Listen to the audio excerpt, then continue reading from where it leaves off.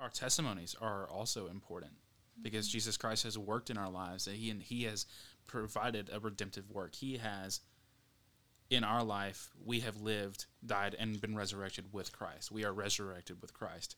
And so I want to dive into that a little bit on how has Christ redeemed us personally.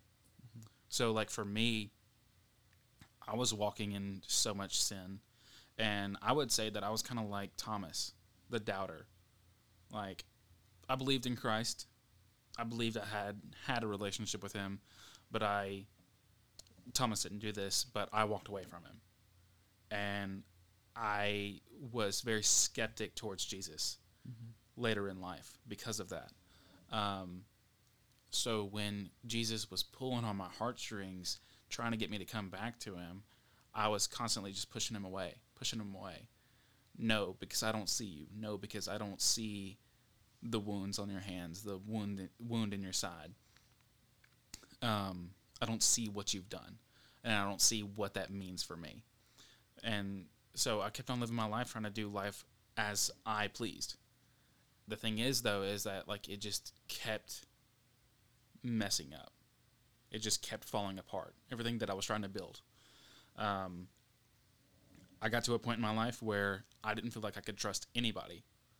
I feel like the only person I could trust was myself, but even then, I didn't trust myself either. Because I had been dealing with so much self-loathing, self-doubting. I questioned every decision that I made and felt like I couldn't even depend on my own self to do what I wanted to do, to get what I wanted done to be done.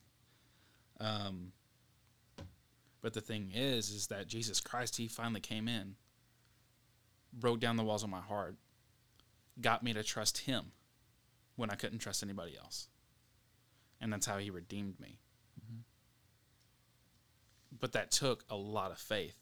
It took saying, God, even though I don't understand, I'm going to believe that this is true. Yeah.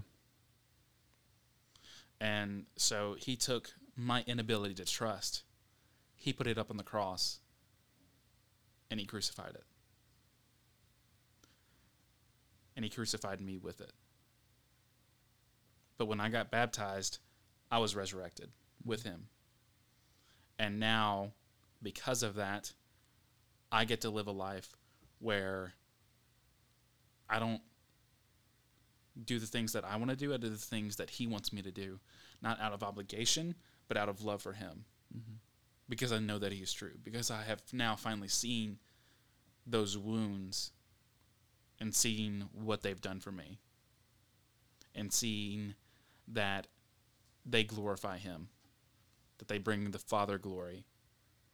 And I realize that that's all I want now.